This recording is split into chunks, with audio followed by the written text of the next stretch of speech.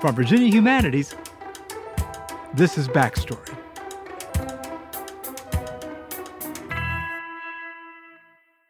This is Backstory. I'm Ed Ayers. If you're new to the podcast, each week my colleagues Brian Ballow, Nathan Conley, Joanne Freeman, and I explore an aspect of American history that's been in the news. This month, the U.S. women's soccer team won the World Cup in France. At the championship game against the Netherlands, there were cheers of victory. But there was also protest, particularly regarding the issue of equal pay. Now, the U.S. women's team have won four World Cups since the tournament started in 1991. During that time, though, they've been paid significantly less than their male counterparts. Now, the American women's team is taking the issue of equal pay to federal court. They filed a complaint against the U.S. Soccer Federation, what's known as the USSF, alleging that they receive about a quarter of what their male counterparts are paid. No matter what happens in the lawsuit, the women's victory in France has reignited a heated debate about how athletes use sports to protest inequality on and off the field.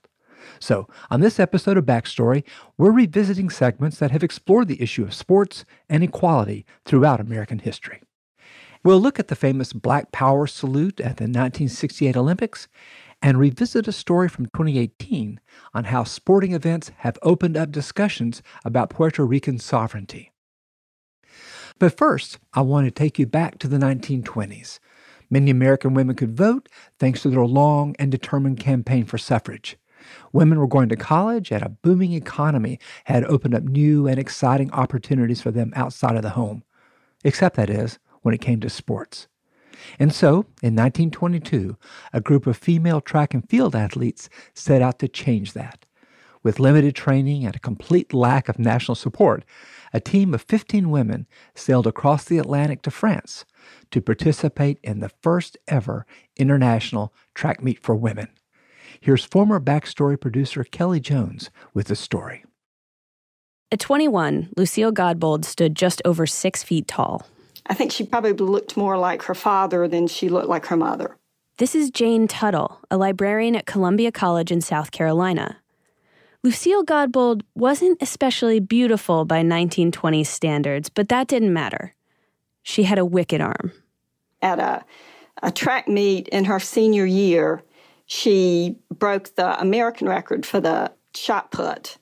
And so she was invited in May to take part in the tryouts for the first international track meet for women that was going to Paris in August. That track meet was a scheme designed by the French to establish women's track and field as an official Olympic event. In the early 20s, there were no standard Olympic sports for women.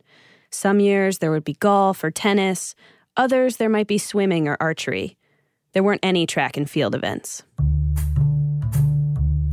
At home, the American Physical Education Association, the APEA, discouraged women from track and field because they believed that lots of running and jumping could knock women's reproductive systems out of whack, making them unable to fulfill their primary social role as mothers. Competitive sports were thought to be too intense for educated ladies. They thought emotionally it was very tough on women to lose.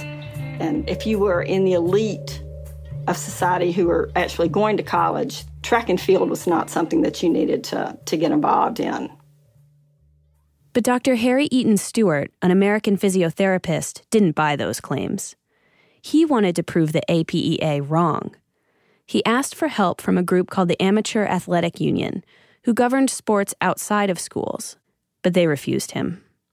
So he held his own tryouts, and his athletes organized bake sales to fund the trip.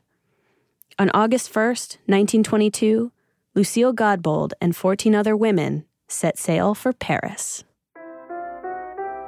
This is Lucille talking about the meet. Just before it began, each team marched around the field with one member carrying her nation's flag. I was chosen to carry Old Glory, and believe me, I was proud to lead that American team around the track. 5 teams competed that day: Great Britain, France, Czechoslovakia, Switzerland, and the American underdogs.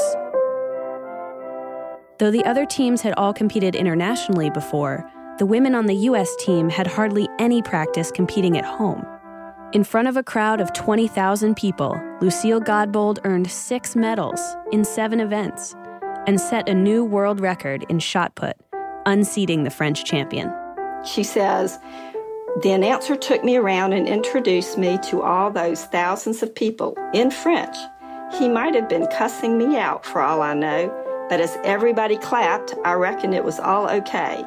I can see those Americans yelling now. They opened their mouths so wide I was scared to death for fear the sun would warp their ribs or blister their tonsils."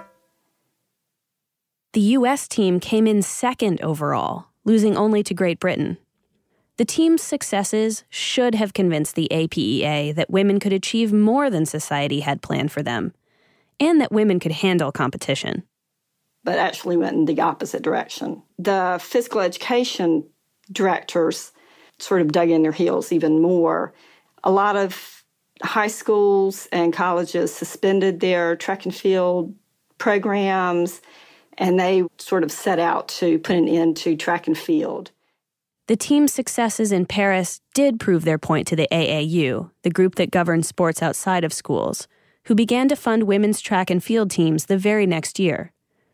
That paved the way for athletic superstars like Babe Diedrichson and Stella Walsh in the 30s and 40s to rise to fame without the help of college programs. And the French scheme eventually worked. 6 years after the meet in Paris, 5 track and field events for women were included in the Olympics in Amsterdam. But what should have been a no-brainer was a struggle. Instead of catapulting American women into the international sports arena, participating in the first international track meet for women was a small hop, step, and jump on the road to equal play. That was former Backstory producer Kelly Jones. You also heard from Jane Tuttle, a librarian at Columbia College in South Carolina.